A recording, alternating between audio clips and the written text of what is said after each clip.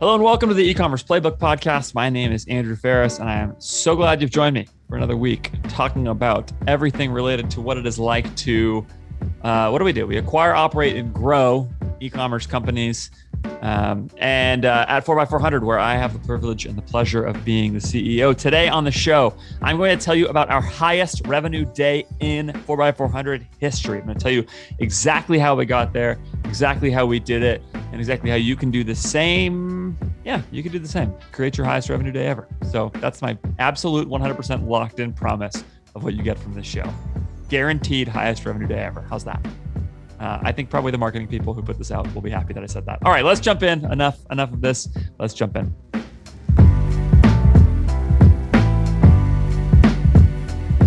All right, so today on the show, I have a guest, and we're going to actually have a couple back-to-back episodes with guests. We do these occasionally, basically as needed. Today, the guest you've heard before, his name is Dave Recook. Dave, say hello to the people. Hello. Dave is still technically the VP of new brands at 4x400, but really is sort of leading marketing across all of our brands. At some point, let's change your title. Dave and I, Dave's on the show because let me just give you the context here. For Bamboo Earth, our skincare brand, we just hit this last week on Friday. What was the date on Friday? It sounds like the 6th. Yeah, the 6th. Yeah. Okay. Friday the 6th, we hit our highest revenue day in 4x400 history, like I said at the top of the show. That number, because we always show this sort of thing, was just over $133,000. It's the first ever 6-figure day for one of our brands. And we felt really, really excited about that. The previous high had been the launch of our Kickstarter that we did for Modern Fuel for our new bolt action pen, which is also the last time you heard Dave on the show, was to talk through, I think it was last time Dave was on, was to talk through that moment with that Kickstarter and sort of how we did that. So I guess, Dave, we bring you on for the really big, really good moments. And I don't know who I bring on. I think next week's guest actually will be on in part for a lower moment, but that's all right. Anyway, so what I want to do is just talk about kind of where that is, just to give you some context for $133,000 relative to our business. In the month of July, we did just under 400,000. Actually, we did about 350. So it's a massive, massive day relative to where we have been for a little while. What we have discovered for Bamboo Earth over time is that there is significant seasonality in skincare. This is something we knew, but I think we didn't really realize how pronounced it was. And so that has created all kinds of issues for us related to inventory planning and cash planning and those sorts of things that come with running early stage businesses. Forecasting them is incredibly hard. And therefore, we were behind our revenue, behind our numbers, under our cash numbers that we had forecasted. And so that was part of the genesis of this sale. And that's just one of the things to tell you up front is that that's part of sometimes the reason to run an offer is because if you are not a massively funded company or whatever, sometimes you need to grab cash. And so the challenge in front of us was, how do we turn a bunch of inventory that was going to last us for a long time, longer than we had hoped originally, into a bunch of cash in the most effective way possible without damaging the brand by having some crazy blowout mega sale. So that was the prompt. Having talked with Amber, our founder, about that and played with a couple of things before, what we decided to do was approach this with a gift with purchase offer. So Dave, you actually weren't, I think, the originator of that idea necessarily, but I think it's still helpful to hear you talk a little bit about sort of how you were thinking about at the baseline, why we ran a gift with purchase offer and that versus this pure discount, and sort of what that basic offer structure is good for and what that made you aim at. So that's a really broad question, but start talking about the offer. That's what I'm saying. You got it. I definitely started bringing up gift with purchase and pushing gift with purchase in general with you, whether it was about this one day sale or not. But a couple of the things that I like about gift with purchase versus either what I call a merchandise sale where you mark specific products down, or a site-wide sale where you mark the whole site down. As a kind of a broad generalization here, discount customers typically have lower LTVs. So we know that if we're going to pull in customers and we're going to acquire them on the acquiring side, not just on the retention side, they're probably going to have a lower LTV over the long term, because the kind of people that you pull in with a 20% offer, 30% offer, are lower quality customers, so to speak, in terms of LTV long term. The other side of this is on the retention side. So you're going to run a percentage discount. What you just did to those customers, to repeat customers, is compromise your pricing power in the future. And saying, hey, usually we charge this, but for this special circumstance, we're going to knock down 20%, 30%. And like you said, have a blowout sale. So it becomes, now, could we have done that one time and gotten away with it? I'm sure that we can. There are great brands that run sales, and they're able to command good price points, in the future. But I think it was me, you, and Taylor were having a conversation. And as Taylor put it, it's not this sale, it's the next one and the next one and the next one. And it's that addiction of, okay, we need the revenue. We go after the sale. And then all of a sudden you just can't hold your real MSRP. You compromise that ability. So I liked the idea around a gift with purchase being brand friendly in that sense, meaning we maintain pricing power in the future. So none of the dollar signs next to products have changed. And then the other thing we knew about LTV is we've done some analysis with the Statless tool, and our best LTV product is the custom mini kit, because we put a variety of product in our customers' hands. So we know, as another generalization, if we're able to put product in your hands for a Bamboo customer, you're likely to come back and repeat. Yeah, multiple products, right? So, and what our data shows is that basically it doesn't really matter which kit you buy, as long as you buy a kit. That some kits seem to show higher LTV than others, but that changes relative to the sample size pretty fast. Like it doesn't hold as like one kit is always the highest thing, and if it does, it's probably because it's got the most products in it. So, so essentially, the as I've talked about it on here before, what we've discovered is that if you get 5 or 6 products in your hands, or the more products you get in your hands in general, the more likely it is you find something you absolutely love, and the more likely it is, therefore, that you come back and buy something more in the future.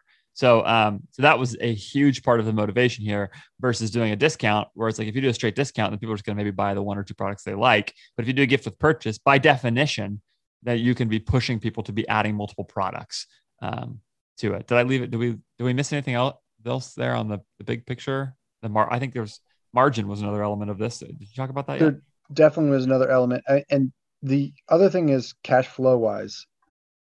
So if we're just saying that, hey, one of the reasons why we're running this is a cash flow consideration. We have plenty of product that's sitting there, and we want to think about how we can best turn that into revenue. So cash coming in the door. So if we've got plenty of product, so it's obviously has a cost to it, but it's quote unquote free from a cash flow perspective, right? Like we're not, no money is going out the door to pay for these additional gift with purchases. It's sitting on our shelf right now. So from a cash flow perspective, a 20% off discount, you've got to give that to them. You've got to take that 20%, that's 20% less revenue that you pull in the door. However, if you're giving them a gift with purchase and it's already sitting on your shelf, from a cash flow perspective, there is no additional cost. So the revenue coming in, it has no additional cost associated with it. So it's a sort of a cash maximizing deal as far as that is concerned. And then next thing you said was margin, Andrew? Well, yeah, I know that was another element of sort of how we thought about gift with purchase relative to a sale, and that's connected to the cash flow thing. But yeah, I mean, talk about how that factors in when you stack products into one order versus just discounting a product. Yeah, that's right. So in general, again, another kind of broad generalization is adding an additional item to an order does not add nearly as much incremental cost as adding another order. So one, somebody in the fulfillment center, now if you were talking about a 3PL, you typically have like a per order fee, and then you have a per item fee after that. So maybe you were charged like $3 to pick the order, and then like another 30 cents, 40 cents for each additional item. So if we were talking about a 3PL, there'd be that sort of pick and pack efficiency of a second item. Yeah, essentially the second product is much cheaper to put in a box than the first product. And there's a reason why they start. So for us, we're not fulfilling this via 3PL, but there's a reason why a 3PL has that kind of clear pricing structure, is because that roughly mimics the amount of work necessary to pick, pack, and ship an order. And then the other side of this is shipment. So typically, again, to get something, anything from point A to point B has a certain cost to it.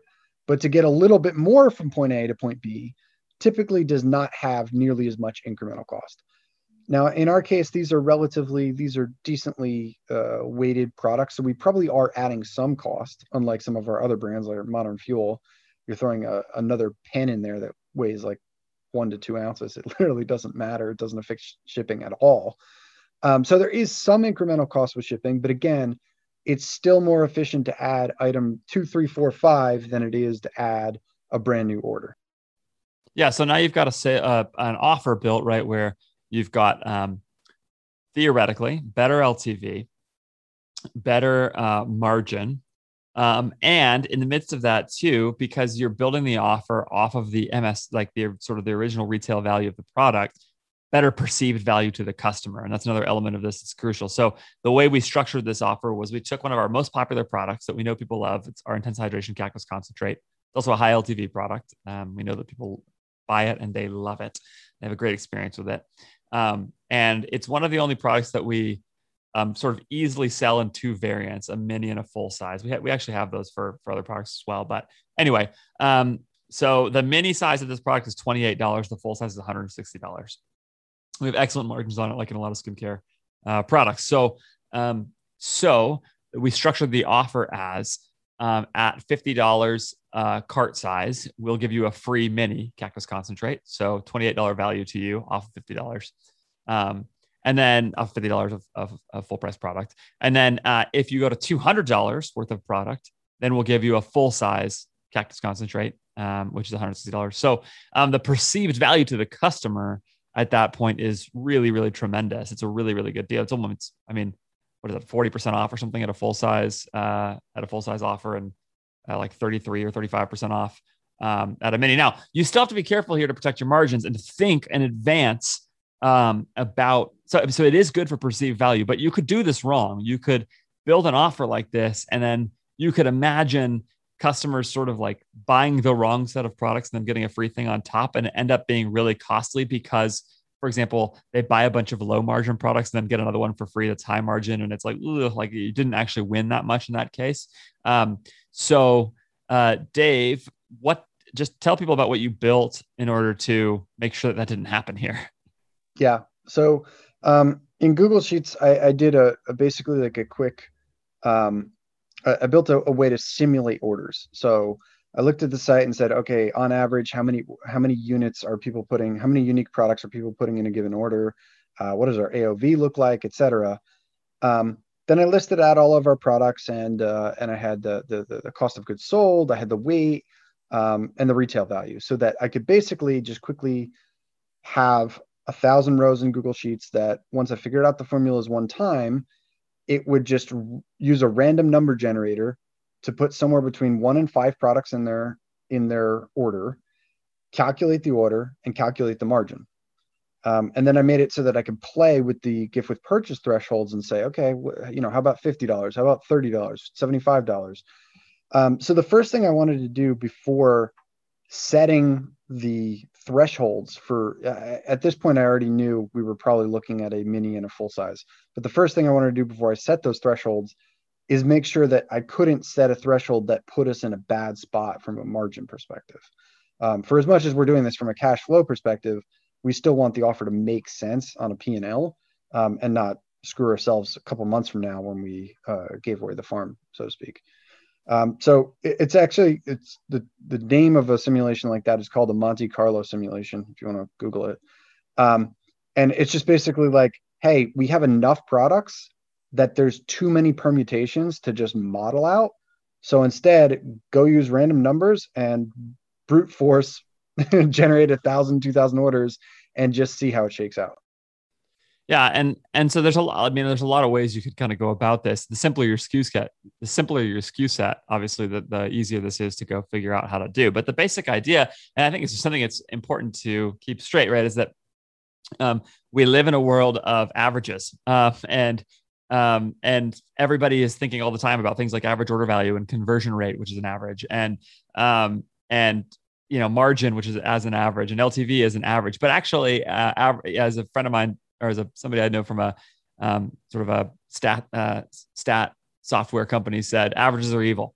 Averages hide all kinds of information and all kinds of context all the time. So when you take the average, like AOV, famously, for example, actually like represents really, really different sets of orders, because the $5 order goes into the same giant bucket at the end of the day as the $5,000 order. And, as long as it's direct to customer and not a wholesale, like different category or whatever. So even if most people are ordering $500 worth of stuff or $200 worth of stuff or whatever, the actual composition of your orders varies quite a bit. And so that's why actually one of the like simple takeaways there is to think about your free shipping threshold. For example, if you just do it off your average order value, then it's possible that you're going to run into some trouble, because the average might not reflect the actual median order. And what I mean by that is, like, it might be that like the vast majority of your orders are $45 orders, but your average order value, because you get some outlier big orders, is $65 or $60 or whatever. Well, you shouldn't put your free shipping threshold at $70 off a $65 AOV there to try to bump people up, because actually most of your orders are 50. So if that makes sense. So you're just trying to think about buckets, sets, groups of orders, and you see clumps here. Well, so the point of that simulation is to say, what kind of clumps are happening? And what we discovered when Dave did that work was actually pretty much with every order. This is one of the reasons there's so many skincare businesses. It's really high margin. It's really, really good. And it was going to be very hard for us to have an offer here where by giving away that product, we really hurt our margin tremendously. And so it became a really, really good order. So now you've got an offer that has thought about brand equity. It's thought about cash flow. It's thought of, we've considered inventory on hand, which is, connected to cash flow directly. We happen to have a lot of inventory of different stuff. Customer experience with the product that we included, margin, LTV, I might have mentioned already, but all of these elements of it, and started to think all the way through this entire thing as we construct the offer. There are two other elements that we kind of put into this offer. And so at least that I can think of, Dave, and you can add anything else that we need to, but one of them is AOV. So we knew that we were going to be structuring this in a way that by building the full size at the higher tier, we could theoretically drive AOV. And the other one, just so I don't forget it, that we were considering here was urgency. So let's come back to urgency in a second. Just don't let me forget that, Dave. But talk about how the AOV worked out relative to what you had hoped. Because I know you had been thinking ahead of time kind of about this question of how many people would get the mini versus the full size, and whether or not the gap between a $50 order and a $200 order for upgrading the gift was going to be too high. Yeah, good question. So how it worked out, we destroyed the ratio that I gave to Rob, our head of ops.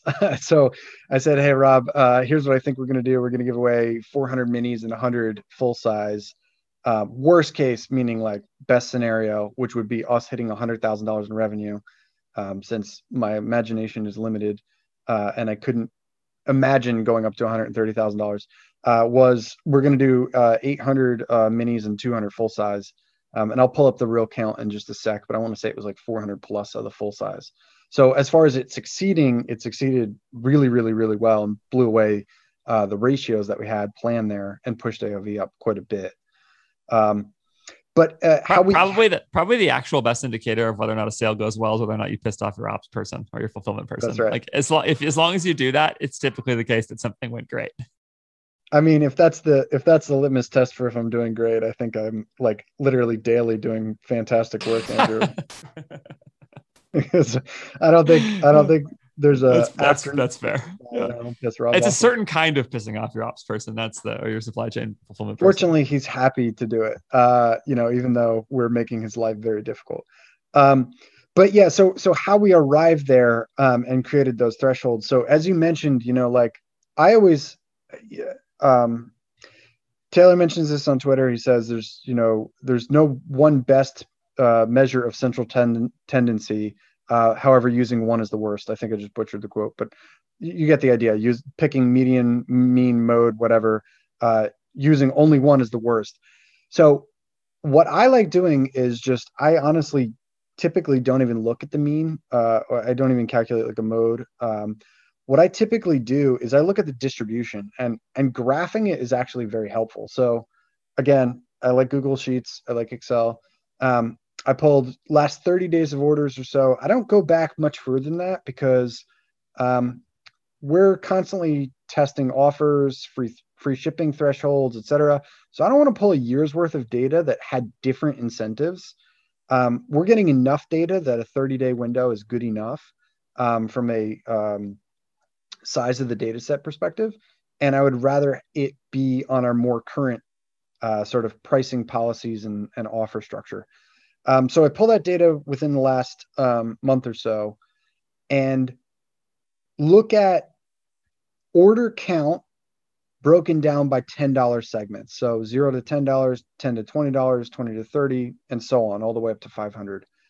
And then I graph it out in a bar chart. And I noticed we basically had 3 peaks, and they kind of all had semi-logical explanations to them. The first peak was at $50 to $60, which if you complete our skin quiz and look for our custom mini kit, they're almost all right in that range, especially after shipping. So they're in that $50 to $60 range. The next peak was $70 to $80, which our free shipping threshold is at $75. Again, it makes sense that there's a lot of people that are finding a way to land right after $75 and get their free shipping and do that somewhat strategically. And then the third peak was around $90 to $100, which I forget the explanation now. I believe it's something like a custom mini kit plus an item puts you right in that range. Plus a full-size item will commonly put you in that range, which is a common scenario for us. So those are the 3 different thresholds that I considered for this. There was not much between 100 and 200.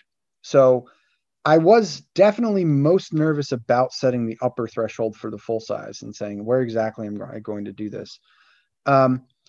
So we did run an offer similar to this last year that we went back. Again, I pulled the analysis on it. And what I wanted to look at was, I did the same thing, breakdown by $10 segments. And I wanted to say, okay, for this day that we ran this, what percentage of customers took, the quote unquote take rate of the small, the mini, and then what was the take rate of the large? Are we influencing enough customers from a count perspective to do the most damage we can with this sale? And that one, I believe, had a $100 threshold and a $250 threshold. So it definitely had a higher threshold than what we ran. So again, knowing that we were safe on margins and that we could take the lower threshold and drag that down to 50 was a big deal because it really, really drove a lot of attention to the sale. $50 is not a high threshold for Bamboo Earth customers. What is the normal AOV, Andrew? Like $70, something in that range? It's like 85. Yeah. Okay. Yeah. Shows how much I care about the mean. Yeah. Right. Well, I mean, but like averages are evil, right? Like, I mean, what it actually is for a new customer off a skin quiz kit versus, a returning customer who just buys IHCC. If people are buying that cactus product full size at $160, so that, just think about it, that's a really popular product. It's $160. That's going to throw off your average. Right. Yeah. So we pulled down that lower offer to the $50 price point. In a large part of that was looking at those 2 peaks and saying, on the lower end of this, I'm going to use the early portion to attract lots of people via email and to drive a high volume of orders. So that $50 threshold is super, super achievable. And then on the other side, so like that's on the repeat revenue side. On the other side, on the new customer or acquisition side, if we're driving lots of orders in that $50 to $60 range, and that's our customer acquisition, then throwing an offer at a $50 threshold is going to do great things for our conversion rate.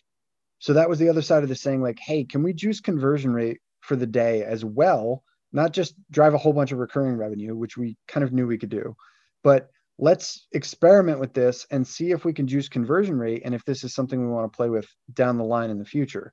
So I did drag that low threshold down to $50. Again, knowing you were clear on margin was really key. And then on the other side, at the higher end of the threshold, at the 250 price point or threshold, when we ran this last year, we only had an 11% or 12% take rate on it. So 12% of the orders for the day made it above $200.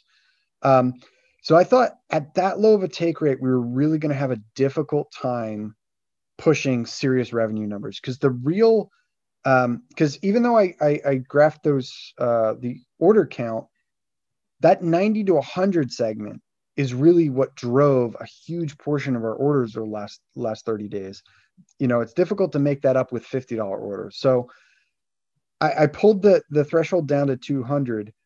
I did flirt with the idea of bringing it down to 150, but again, remember that the price of the product, or even 175, the price of the product is $160.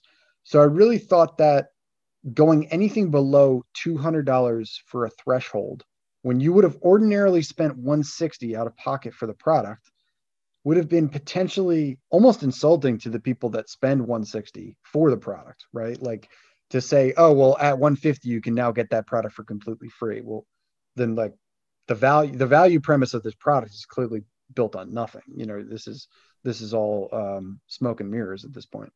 Yeah. Yeah. So, I mean, you hear the thoughtfulness on all those elements of it. And the reason that matters is because, like, the effect of that ended up being that you were able to move these customers into much higher tiers than sort of you otherwise might have. And that drove AOV big time. So the AOV for the day was $136. The same day the previous week was at 104, which is actually a really high AOV. Actually makes me wonder what happened that previous day. And we must have sent an email that drove some high AOV traffic or something. But anyway, so, AOV went way up. And again, that has margin advantage and, cash advantage and all kinds of other things. As the conversion rate, we converted just under 15% of our traffic for the day, which is just ridiculous. So now part of that is also because we did that on $6,000 in total ad spend, or like $6,500 or something, really close. And I would actually say in some ways what this is going to sound like a win, but I think it's kind of a loss. So let me come back to the urgency component real fast. We ran it for one day. And this is another reason this worked. There's no question about it. We told people ahead of time, we're going to run this for one day. Here's what the offer is. We were fine with that. I actually want to talk about the whole email and SMS approach more in a minute, about how we did that. But it was based on the urgency of doing it for just one day. And the reason I say that is because there's no question that by running it for just one day only, we ended up hitting a really, really big number and juiced our conversion rate against the AOV big time. Like, I think if you would have extended it for longer, your AOV probably would have ended up in a similar place. The question that would have been interesting would be sort of like, how much more conversion rate do you get by really building in? This is your only chance. Further, we don't do big offers very often. We've done a couple of other little things. We did 20% off some sort of secondary products, and it was a pretty low take rate.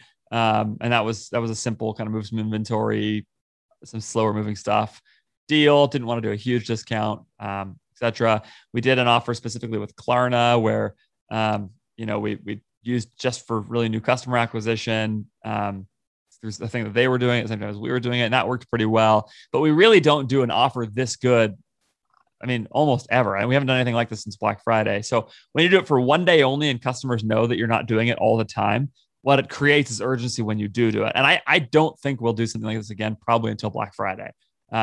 And so you end up with this really, really good, really big moment where you really ramp the conversion rate to go along with the AOV that went way up. And that product will last people a long time. They will like it for a long time and they'll be really, really happy about it. So the urgency, I think, is a huge component of what made this work, and certainly what made it a really good single day, which is kind of baked in here. I've actually watched some people start to move the other way, which is they, in an attempt to grab a lot of revenue, they extend the sale out longer. We've actually made this mistake in a couple of different places, and I think it's been counterproductive.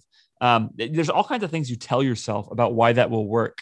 Gives people more time to get the deal, for example, and so you've got more days to collect more total revenue. And the other thing you tell yourself, you can send more emails, all those kinds of things. The other thing you tell yourself is over some time, you can lock in your best performing ads and then scale it with advertising, which might be true in some cases, but I've just rarely seen that matter as much, because then the ads all have the same problem, which is that they they don't really give people a reason to buy right now. It just doesn't, even if you're relatively new to it, it just doesn't look that good. Further, my experience is sales or offers in general, particularly like something like this, where it's on one particular product, they rely a little bit on baseline customer brand affinity that already exists.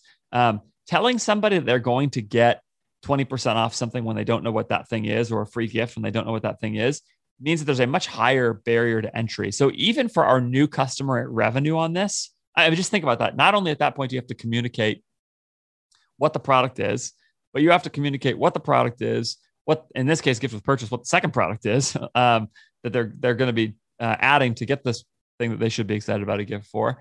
They also you have to communicate at that point that it's urgent. The person doesn't know that you rarely run sales if they're like net new to the brand completely.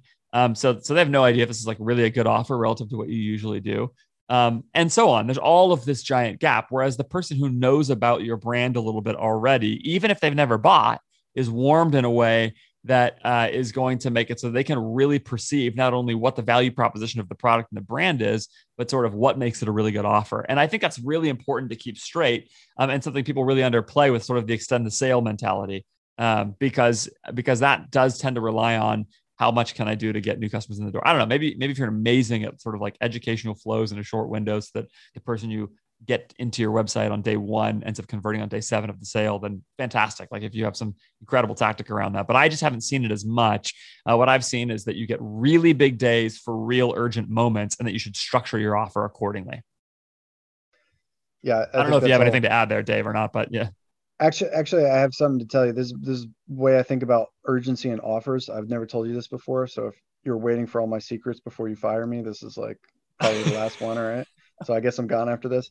But anyway, I'm just thinking about how there's something that you've never told me about urgency and an offer right after we ran such a big offer. Like what in the world? Don't hold back, man. Okay. So it's really simple. It's very stupid. That's why I love it. So I've been doing this for like almost 15 years, and I have found there's basically just 4 types of offers as far as urgency is concerned that I use again and again and again. 1, limited quantities. I did this with a Modern Fuel day 1 where it was like 50 units at this price. It drives tons of urgency. In this case, that would be extremely dumb. We're trying to sell as many as possible. Why use that as the urgency mechanic? The second one, 24 hours. I really honestly just don't like 4-hour, 8-hour. I don't like time beyond 24 hours. Like again, going to 48 hours isn't very productive. 24 hours is the 1 day urgency. The reason is, okay, if I'm Amazon, I can potentially get away with like this, like truly flash sale. People are like literally smashing refresh on my site on Black Friday. I get it. Brands try to be more important than they are in a customer's life, and nobody's going to sit on your site and smash refresh all day. Run the 24 unless you're dropping new Kanye's or something, right? Like right. Yeah, whatever you exactly. Call them. That shows you how much of a sneakerhead I am. Right. New Kanye's. Run the sale for 24 hours. That's your high urgency. The third one, 3-day sale. I don't ever bother with 2-day sales. The reason I run 3-day sales instead of a 1-day sale is if for some reason we decide this is bad for a 24-hour offer, you get the first day of smashing them and telling them it's live. And then you get the third day of a complete day where you're able to say last chance, last chance, last chance. And you can say it a bunch. And it's very productive on both days. And then lastly, give up on urgency and run it over some long time period. That's it. Those are my 4 buckets. That's really helpful. I bet you, that should be clipped out video here and put on Twitter somewhere. That's a very tweetable nugget of wisdom there from Dave. That's really, really good. I haven't thought about it in those terms before. Let me come back to something we missed, which is that, the ad thing. So we launched ads, and as often is the case on the ad side of something like this, I was expecting that we would make most of our value here on the remarketing side. Even this is, by the way, a weird thing about Facebook ads now is that because they report revenue on the day that it occurs instead of on the day that the person clicked, like my ad account looked incredible during the sale. And of course, it's because all these people who had come in the door in the last 7 days and were converting off of email and SMS were showing up in their in their Facebook conversions on the day of the sale. So I could see on Google Analytics that my last click sale revenue was actually not particularly good for my prospecting ads, which just kind of further confirms what I was saying earlier. Like somebody net new to the site, pure true prospecting, they didn't really take the offer that much. Like it just didn't matter to them very, very much. I could see very clearly on Google Analytics that my sort of last click revenue was about where it always is as a percentage of my spend. Even though my Facebook ad account looked like, I had like a 16-1 in one campaign or something like that. And it was because there was a bunch of clicks had gotten during the week that had showed up suddenly in this one campaign in the attribution model now. So or that's actually something. Go ahead. At least not nearly the same scale as the success on the repeat side, right? Like I do believe there's some, like we did $20,000 of new customer revenue out of the whole 133, which is up considerably for a normal day for us. And I do think there are some things here with new customer, but not at the scale that the ad account would lead you to. Yeah, well, I think the majority of that was people who we do a great job capturing email addresses through a skin quiz and all that kind of stuff. So as people had seen us and gotten nurtured a little bit over the last week in particular, and over the last few weeks, we definitely had gotten a lot of that from there. Now I know you did some work on that too. That's interesting. But the basic point just being, like what Dave said, that we didn't have nearly the scale that like Facebook was showing because of the new attribution model. So that's something to watch out for when you run offers like this. But secondly, the thing I'll say here is that we ran ads and I just had ads stuck in review for a long part of the day because we had gotten to them fairly late in the process. And it's rare that I've seen it. Shout out to David Herman, who's the stuck in review guy on Twitter. All of his ads get stuck in review for forever, always. I don't normally have that happen, but these ones did. And so my remarketing ads that I was planning on running, I really didn't get very much spend off of them. And I sort of wonder if I had been more proactive, or even if we had run like a 2 or 3 day sale, if I could have really juiced the revenue, if we had found like 1 or 2 winning remarketing ads and been able to spend another 20 grand on them or something and get like a 2-to-1, could we have actually built in a bunch more? Now, I'm not going to lose sleep over that. It happens and so it goes. But I would say that was probably one of the things that we missed on the most was that not happening. And I'll be the one to own that. I'm pretty happy to settle for a 20-to-1 MER at $130,000. Like it still feels pretty good. And mistakes are going to happen in every one of these processes, but that's probably something I would do better, and address differently in the future. So that was the ad side. Talk about, Dave, the rollout of the email side. We probably should have pulled Jacob in here to talk more about that too. Although, whatever, Jacob, hi, hopefully you're listening and you did a great job. Thanks. Yeah. So the rollout, because it was a 1-day sale, I do like hyping that up with our customer base prior. The constant concern with hyping it up prior is like, you don't want to kill revenue leading up to the sale. You don't want it to be a vacuum for days prior. So we were pretty aggressive about the segmenting on the first 2 hype emails. We sent a hype email. I think the plan was 3 days prior, but it wound up being 2 days prior. And then I like doing one that is like actually 24 hours beforehand, meaning like, hey, you just got this, and this time exactly tomorrow, you'll get the actual announcement. So I like it kind of conditions them time of day wise as well. So 3 days and then 1 day, that was the plan. We cut out everybody who had opted in with the last 14 days into email in the last 14 days of the hype emails. We cut out anybody who'd placed an order within, I want to say 14, 20-ish days, something like that for the hype. We're being more aggressive on the exclusions on the hype emails because a large portion of these will still get the sale. We just don't necessarily need to warn you in advance. We want to be a little bit more delicate around that. And I would say overall, we were pretty good about that, Andrew, with the hype emails. I don't think I saw any noticeable drop in sales prior to the sale at all. No, actually, one of the things that most surprised me about this is there was very little drop in sales pre-sale and post-sale. Actually, we actually picked up like one of our better days in a while the day after the sale. I expected sort of a sale hangover effect here where people who were going to bought on the day of the sale, but it didn't. I mean, we did really well the next day in a couple different ways. A little bit of that is because I don't typically run these midnight to midnight, like a lot of people do with a sale. First of all, because I don't pick up anything at midnight. So like I will typically run it at some really early point in the morning to another really early point in the morning. So I ran at 6 a.m. Pacific time to 6 a.m. Pacific time. The other reason I do that is so that myself or somebody else can be standing by when content and offers change. Because I do not want content to go live that promotes a thing that doesn't exist.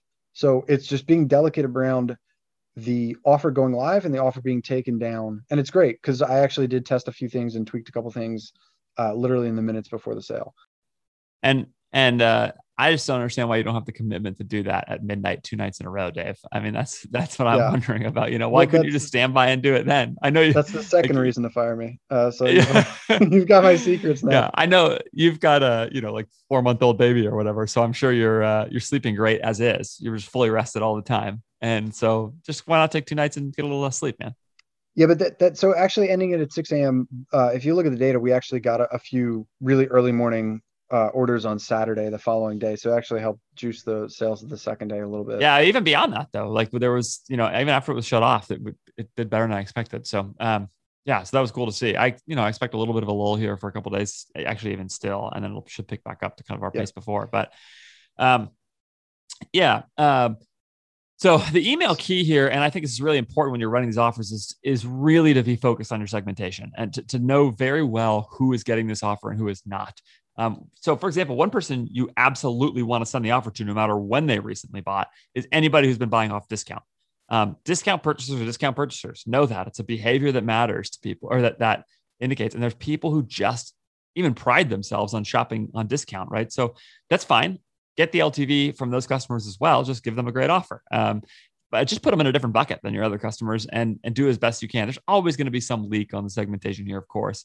And what we do for our customer service too is if somebody says, "Hey, I bought 2 days ago and then I saw this sale," we say, "That's fine. Give them the offer." Like, just treat people the way you'd want to be treated as a baseline way to do it. And people will feel good about your brand and they'll have a great experience actually in the process. So we generally have that approach where we'll just go above and beyond to try to do that for customers. But as best as you can to segment these sorts of things out as well as possible. We also use this as an opportunity on the hype emails to try to drive some SMS subscriptions. I actually haven't seen if that worked or not, but we made a big point of saying, hey, the easiest way to make sure you don't miss this is from this email, subscribe to SMS. And then anybody who was, so that's awesome. So you build your SMS list more, which is of course always helpful for the future, not only for that moment, for future moments. And then the other thing is for people who were already subscribed to both SMS and email, I just told them, and I have no idea if this worked, but it's hard. It's very hard to measure. I just said, hey, if there's a friend who would love Bamboo Earth, forward this email along, tell them about it, because there's no better time for them to try it out for themselves. And the hope is just to play in to make it easy for a friend to share if they love your product already. Like, hey, this is the time to get in on it with this brand. They make great stuff. I love it. You can get it for cheaper than you usually could. And that's a really nice incentive. So I could totally imagine myself sharing that kind of thing with a friend for a brand I loved and say, oh man, I love this pair of shorts or these pair of shoes or this, whatever, anything that's kind of a daily use sort of thing like that, which skincare is.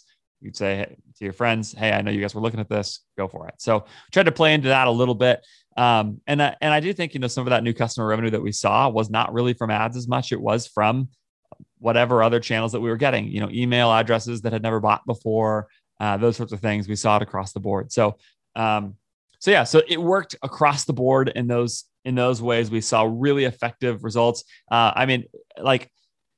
We predicted on our cash flow forecast, we'd put a very conservative, and we knew it was conservative, 50 grand on the books for the day. We thought that's what we'll do. And I remember in the meeting, we were talking and I said, I think 75. And in the back of my head, I thought, I actually think we'll get closer to 100, but I just want to say it out loud. I think, not even because I didn't want to jinx it, but I just it just feels weird to say, well, we've never had 100 grand before for any brand. I don't know. So, but in my back of my mind, I thought 100 would be a really nice day. And then we just blew through it. So it really exceeded our expectations as well and was effective in all these ways. And so now it's this challenge of going back and sort of picking it apart. Dave, you did an awesome Twitter thread. You put together an awesome Twitter thread about some of the other observations you saw relative to the take rate on these different orders and some of those things. Actually, before I tell people where to find you on Twitter and all that kind of stuff, any other observations from that you want to share, or about the sale in general, or the offer in general? Well, just real quick for the listeners, the emails on day of, we sent the email early announcing it. I want to say like 8 a.m. Actually didn't do that local time. I do it like actually fixed time because it's when the Yeah, sale goes everybody live. got that email at the exact same time. Right, right. Yeah. And then we had a reminder at 8 p.m. local. I'd love 4 hours left in the sale is the magic spot for me. It's long enough that the email is long enough out there that if you don't see it right away, you still got a little bit of time. It's super, super high urgency. So we sent another one at 8 p.m. The only exclusions there were we did exclude subscribers, product subscribers. So like you have a recharge subscription for IHCC, intense hydration cactus concentrate. We don't really want you getting this, pausing your subscription kind of thing. So we excluded product subscribers and anybody who purchased within 7 days and your order was still in transit, like not marked as complete. Jacob has an app he uses, Wonderment. Otherwise, we were happy to give it to you and people repeat pretty quick. We push that out there. We did also send an SMS in the morning, 15 minutes before the email, because we told them we'd tell them first. And we sent another one in the evening. The evening SMS had more aggressive exclusions. So if I'd seen that you'd engaged and acknowledged with the sale at all, clicked on the SMS, been on site, did anything that acknowledges this sale is live, I excluded you from the second send just to be a little bit more respectful of your inbox, so to speak. Yeah, protective of the SMS and subscribes and all that kind of stuff. So, yeah. I mean, I think the takeaway here is just that you sort of get the offer right, you pump it up, and if you have a good product and a good brand that people love, there's a long way you can go and exceed your expectations in a lot of ways. You're not going to win like this every time. I think the other big takeaway here is, and I think this is really important, is just know what you're targeting in an offer and know who you're targeting, know what you're trying to accomplish, and then build it to accomplish that one thing. So we were not trying to run a big mega blowout super sale because in the grand scheme of things, whatever, cash flow issues happen from missed projections and all of that, we weren't looking at it and going like, oh my gosh, we have to put 500 grand in our bank account tomorrow. Like it was like, okay, let's try to make sure not to derail the longer term at the same time as we have a big moment in the shorter term. And so far from what I'm seeing on both sides of the sale with our sales or both sides of the offer in terms of our daily sales, it looks like we did that. Like it looks like everything is moving along, and it's going to be really interesting to go evaluate the cohorts from there. I'm okay. Like it'll be interesting to see if the net LTV ends up raising over a longer time period, as much as I think it probably did here. You never know, or if this is just going to like move revenue forward or whatever. If it, cannibalize sort of future revenue, if it did, I'm fine with that. By the way, I'm happy to get cash now rather than later if you need cash now and not later. And that's part of the reality of just working through challenges like this. But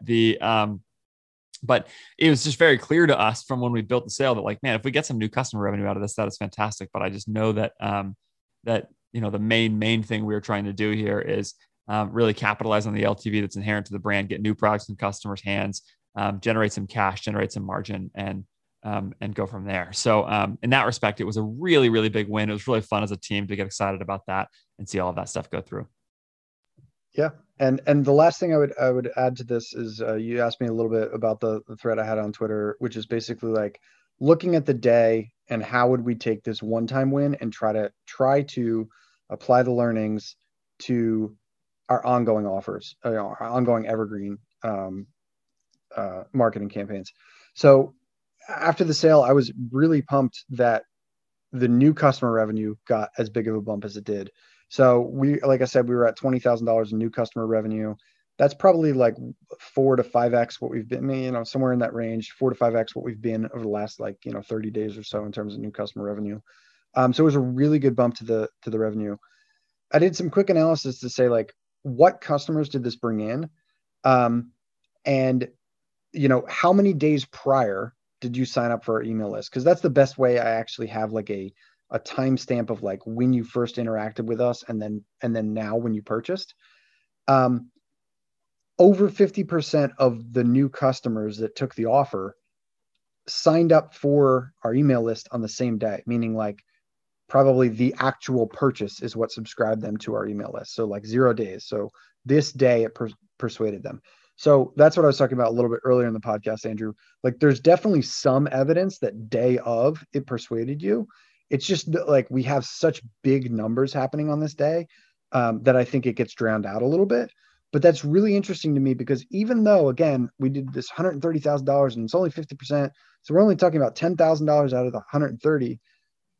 Yes, but if we can go use that offer to go get another 20% ROAS out of some of our campaigns on an evergreen basis over the next 365 days, that could literally be worth $1 million, $2 million. Like that one change, even though on that Friday was a small piece of the pie, in the overall scheme of things, that may be the most important thing we do, longer term for the brand. So that's one is let's go take this offer and go see if it does work and duplicate a couple campaigns, see if it does work, try to recreate the experience a bit, try to figure out maybe some other urgency mechanic because we can't do the 24-hour thing because it's going to be running in an evergreen kind of ad set. So we'll have to figure out something there. So that's application number one. And then application number two was, again, looking at those times that people opted in, I didn't really see them opting in like a huge cluster like the day before, 2 days before, even the first week. It was pretty clear that people that opted in all the way, I ran it year to date, all the way from January, February, were still coming in and purchasing their first order. They've been on our list for freaking 5 months and they just placed their first order. So what that says to me is like, there's no just ideal spot in a flow where you go, oh, after a 7-day delay, now give them the offer and now it's going to crush. Go ahead and drop that in a flow where they haven't purchased in 7 days and it's going to go crush. There's no ideal spot. I can't pick a spot on a customer's life cycle relative to them, which is kind of great actually, because it's a lot harder to send a one-off offer to one person, make the offer dynamic, make the experience dynamic, make it 24 hours, high sense of urgency, et cetera, et cetera. So instead, what I'm going to do is the next time I'm going to test this is run it to a very specific segment. Okay, you've opted in the last 3 months. Let's go ahead and go blast this thing to you. I can carve out a portion of the site, make this site maybe dynamic based on like you came from our email list, you came from this campaign, therefore this Just Uno pop-up is firing. So I could do some things like that, but it's not by customer. So it's a lot easier for me to make that immersive site experience that replicates what we just did. And the other thing I'm going to do is drop a tag on their profile on Klaviyo. So the third time I do this, I will be able to say to Andrew, I'm going to lock anybody out who's seen this within the last 90 days. So there's a 0% chance that you could have seen this offer within 90 days and now you're seeing it again, or 120, whatever we decide, X number of days, whatever we decide. So that way I'm building these walls that make it like really brand safe. But maybe we do run this again site-wide, and this is somewhat moot. Maybe we run this Black Friday, who knows? But if it's not, I now have the mechanics that I can go recreate the success on the new customer side only in a highly segmented way and hit it on a relatively ongoing cadence. This can be an ongoing win for us. It's the way we clean up loose leads, so to speak, and pull in a bunch of new customer revenue, get a bunch of people in the door, but it's a highly brand safe way to do it. So those were kind of like two of the more ongoing thoughts I had after it. Yeah, it's so good. I mean, one of the realities is that like the biggest way to move the needle in your Facebook account is with offers. And the better you can get with the offer, more than creative, more than copy, more than anything else, the offer is the number one driver. And I can illustrate that point for you really fast. If I gave you 90% off my product, or if I gave it to you for free, let's say, it would change your behavior a lot, especially if you knew my brand at all. Now, again, there's all the caveats applying about how much is it true prospecting, true net new customers, all those kinds of things. And of course, if I gave you 90% off, you would think a certain thing about my brand, right? But the point is it would really change your behavior relative to the price, relative to the bundle. Or if I run it and say like the only way to buy this product is to buy 3 of it at once and each thing costs $3,000, it's going to change your behavior. So at the extremes, you illustrate the point, which is that offers make a huge difference. And the point that Dave, I think, is making here that I think is really helpful is to say, how can I take the learnings from this moment relative to new customers and then turn that into a consistent and reworkable offer mechanism for doing this for new customers in the past without all of these past customers saying a new gift with purchase offer every month or whatever it is, including those customers. If they pass on at one time, then go from there, because we did see it work for those customers. And maybe now there's a way to build this ad approach so that those customers who come in the door and who they just don't buy in the first 2 weeks or whatever, and you don't want to leave them on the table, you can go and say, here's an offer, here's a discount. People really underrate this again about discounting. They forget that one of the things to use it for is for a segment of your customers who are just not going to buy at full price. Go get those customers also, and give them an offer. And this is a really smart way to build it. So, all right. Thank you, Dave. Thanks for taking the time today. I appreciate it. This is a really, really fun, really good moment. Yeah, we'll give people kind of where to follow you in just a second after the break. So there you have it. It's so funny to me to think through what happened with this.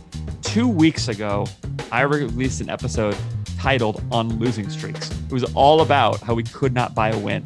And then just a couple weeks later, here I am releasing an episode about our highest revenue day for any brand ever, be any Black Friday we've ever done, anything like that. What that illustrates, I think, is the insane volatility of a lot of e-commerce B2C entrepreneurship at the kind of level that I think most of us are probably existing at. It just don't know what's around the corner, on the bad, on the good. And that's why I think the concept of a losing streak is really helpful. For most teams, a losing streak doesn't go on for forever. And there are wins that happen that break that up. And this is a really big one. So we're excited about it. As always, we want to share both. We want to share when we lose. We want to share what happened and what went wrong. We want to share what happened and what went right when we win. And that way you can hopefully learn from both. So Dave, thanks for taking the time. Where do the people find you on Twitter? You can find me on the twitter.com Dave, R-E-K-U-C, Recook.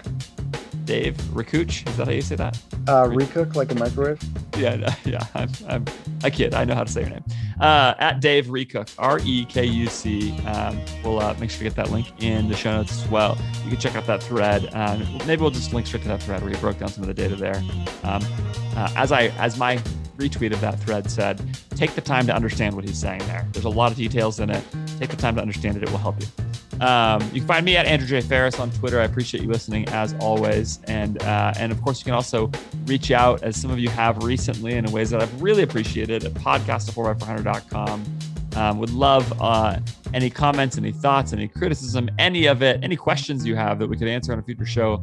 Any of that kind of stuff would be great. And of course, all the usual: rate, review, subscribe, tell a friend, all that stuff. We really appreciate it. If this has been useful to you, that is my one ask for you back, is that you would do one of those things. Any of them really works. Hopefully that would be some help to you. Until then, we will see you next week. I hope things are going very well for you, very well for your business. Thanks for listening.